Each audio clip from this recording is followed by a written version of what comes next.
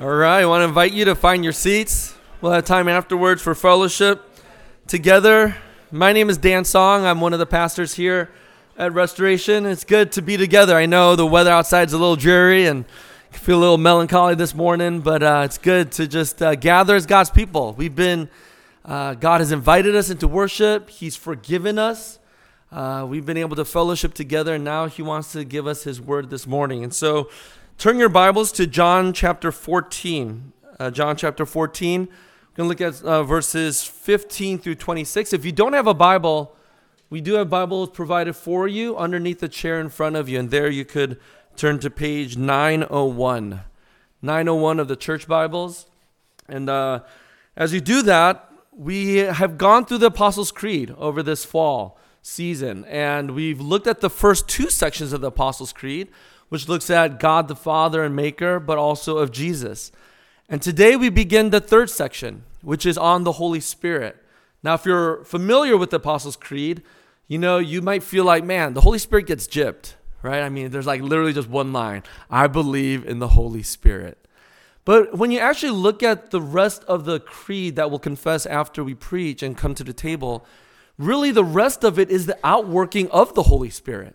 So when we confess that we believe in the Holy Spirit, the Holy Catholic Church, the communion of saints, the forgiveness of sins, and the resurrection of the body, and the life everlasting, that is the outworking of the Spirit, and that's why we sort of would say this is the third section that begins with the Holy Spirit and the outplaying of that. And so from today and the next 3 weeks, we're going to be looking at the rest of the Apostles' Creed before Advent and the Christmas season.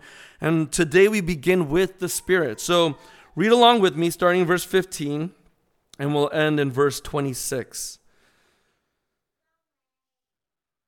If you love me, you will keep my commandments, and I will ask the Father, and He will give you another helper to be with you forever, even the Spirit of truth, whom the world cannot receive because it neither sees Him nor knows Him.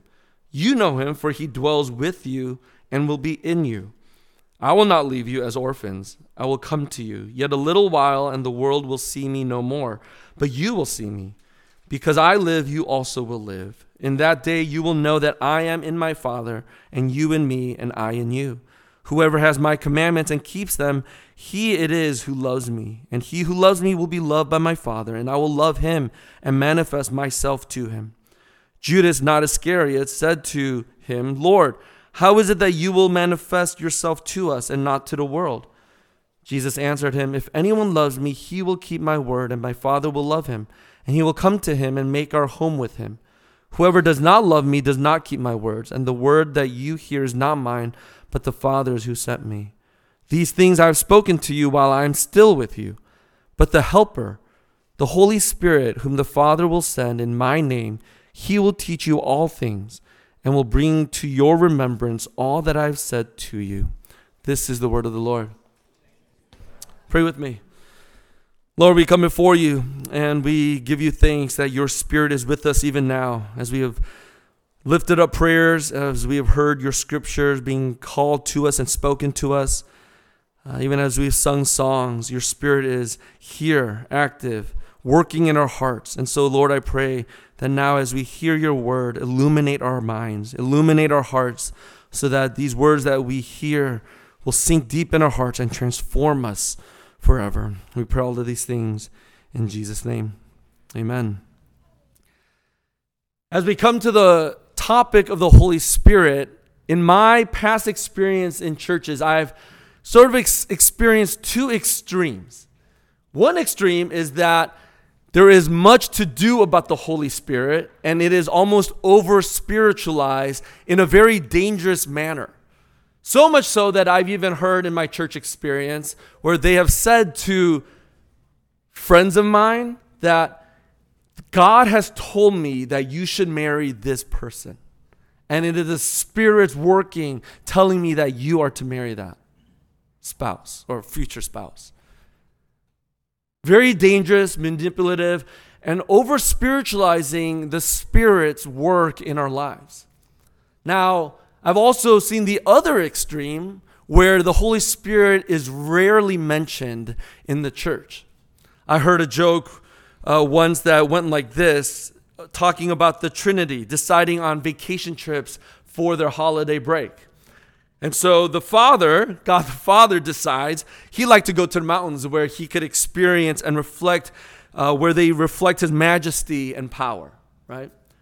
Jesus the Son desires to go back to his old stomping grounds in Palestine. And the Holy Spirit decides to go to a Presbyterian church because he wants to go someplace he'd never been. Now, as a Presbyterian pastor, I think there's some truth to that. I can laugh at myself and even laugh at maybe that's your experience here. You're like, we rarely talk about the Holy Spirit and the Holy Spirit's work. But I think that's the point here. We don't know what to do with the Holy Spirit. We know he exists and he's in the Bible. We say that we believe in him, but we have no framework for how the Holy Spirit actually works in our lives. And here, as we just read in John 14, in Jesus' discourse with his disciples, before he's about to go to the cross, he gives them he drops this huge bomb, and what does he say? He says, I'm going to leave you guys. And he's like, and the disciples, can you imagine the shock and the terror that must have felt like for them? They gave up everything. They left their jobs, they left their comforts, they left their families to follow Jesus. And now Jesus drops this bombshell and says, I'm going to leave you. And instead of just saying, well, you guys will be fine, don't worry about it, now it's up to you, you have everything that I've taught you and you have seen everything that you can, you'll be good to go. He says what? He says, I'm going to send you the Holy Spirit. Now, what I want to do here as we think about the work of the Holy Spirit, even as we in the Apostles' Creed confess that we believe in the Holy Spirit, I want us to just look at what the Holy Spirit does. But before we can do that, we need to actually see who is the Holy Spirit. Who is the Holy Spirit? And then we'll look at, well, what does the Holy Spirit do? So as we think about what the Holy Spirit, who the Holy Spirit is, in verse 17 that we read, as Jesus says that he's going to send the Holy Spirit, what does Jesus say? In verse 17, he says, whom the world cannot receive because it neither sees him nor knows him, but you know him, for he dwells in you. What we see is that the Holy Spirit is a person. Jesus describes him as a person. And moreover, in the New Testament, we see these attributes of the Holy Spirit being one of a person and not this thing out there that's like a force or that's intangible and we don't know what to do with the Holy Spirit. But look at these things that I'm going to read to you. He has emotion. Ephesians 4:30, he grieves. Hebrews 10:29, he is outraged. Romans 15:30, the Spirit loves. Romans 8:26, the Spirit also prays for us. He intercedes for us with groanings too deep for words. In John 14:17 that we read, he helps. He's a helper. He teaches in verse 26. In 1 Corinthians 2, the Spirit thinks. He searches everything, even to the depths of God. And then in 1 Corinthians 12, he has a will. It says, but one and the same Spirit works all these things, distributing gifts to each one individually as he wills. Loving, thinking, teaching, the will that he has, how he loves, he's outraged, he grieves. This is not describing some force, but rather a person.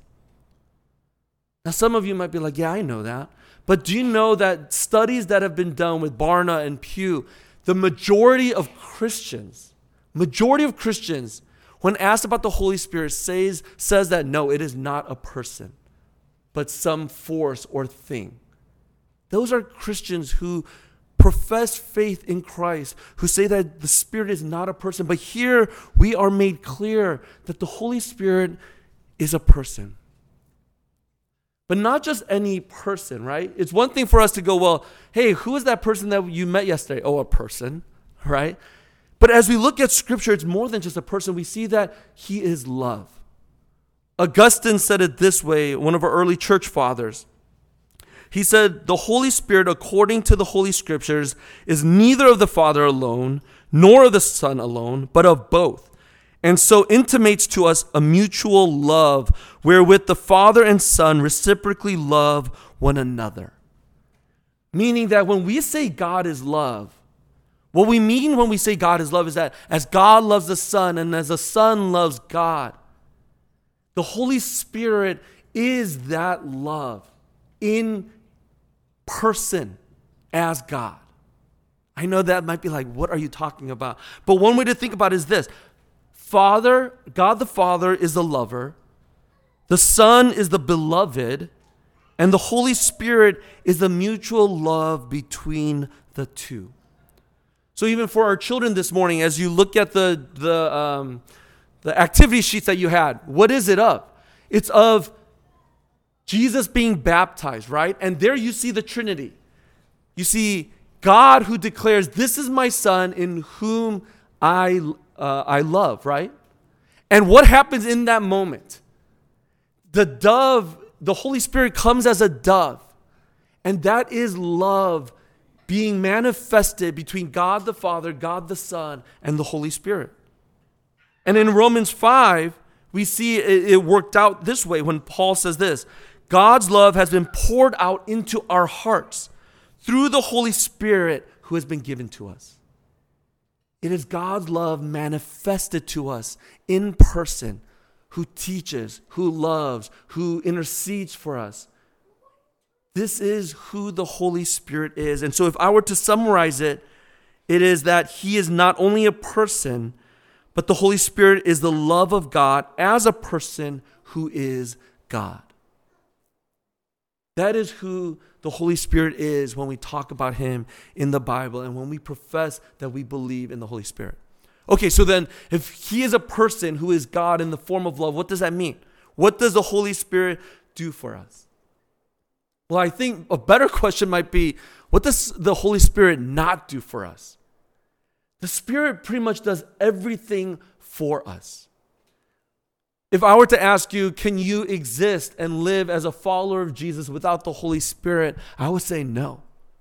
There's absolutely no way that we can be followers of Jesus without the Holy Spirit in our lives.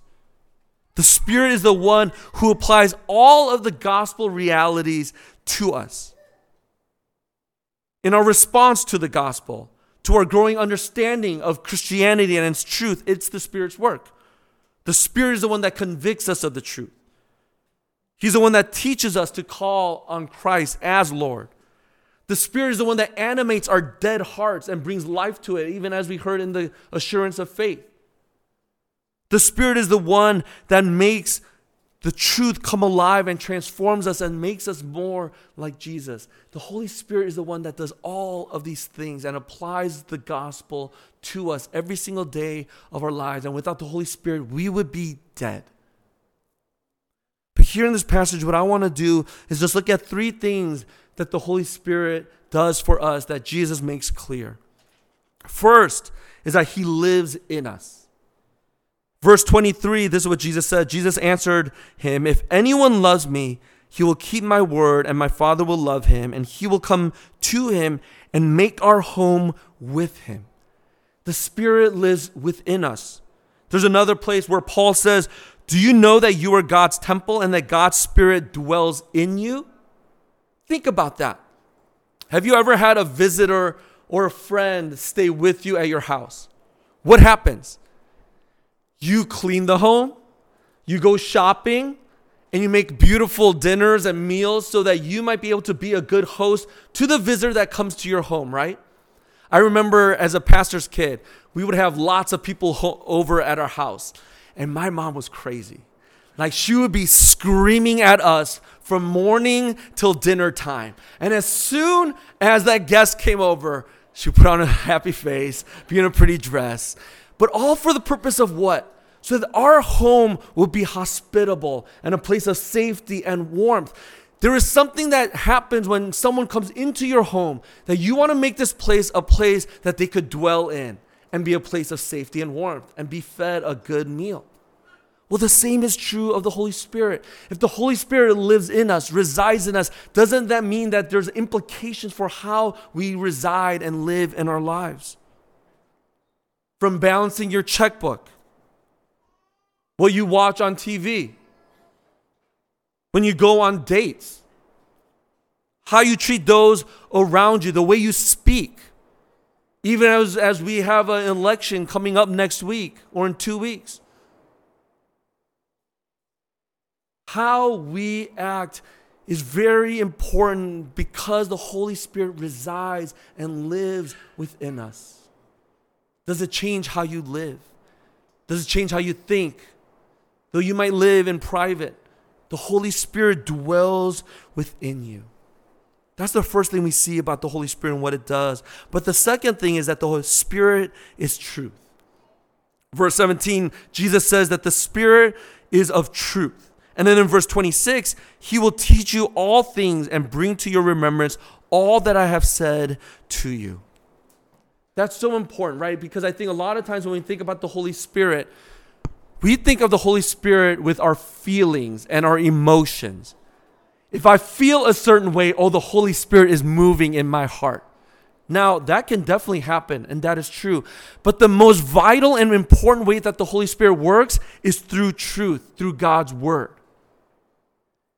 God's Word is the one that the Spirit comes and inspires people and the authors to give us God's exact words to us so that we might know Him, right? Paul in 2 Timothy 3 says, it is God-breathed. The Holy Spirit inspired these authors to give us God's Word. But He also is the one that illuminates our hearts and our minds in what I just prayed before I started preaching. The Spirit is the one that illuminates us, our hearts and minds, so that what? We might not only understand God's Word and know who He is, but that it might actually transform our hearts within. And this is where we have to be able to think about what is truth, and we see that in God's Word for us. Are we in God's Word so that the Spirit might work in us to know truth?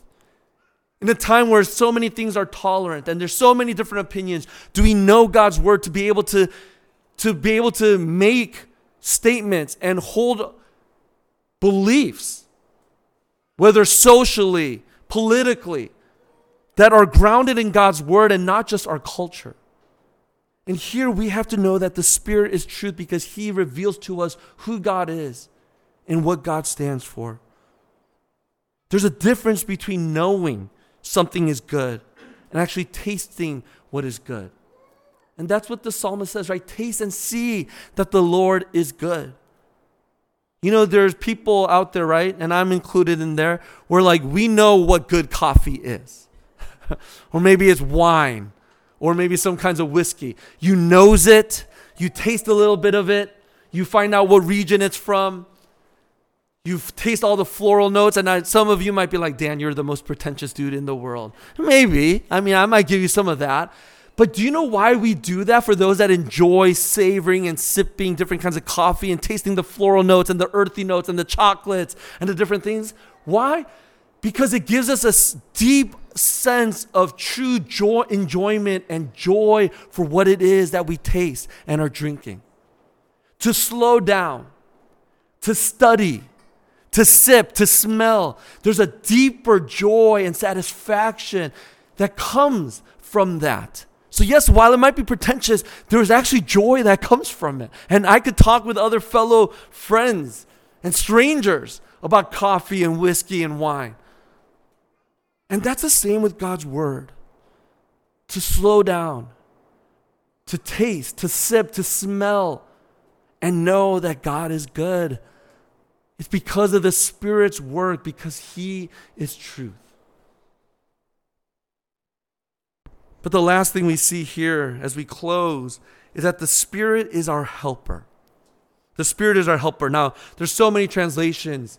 If you look at different Bible translations, some translate it as helper, some translate it as comforter, some translate it as counselor.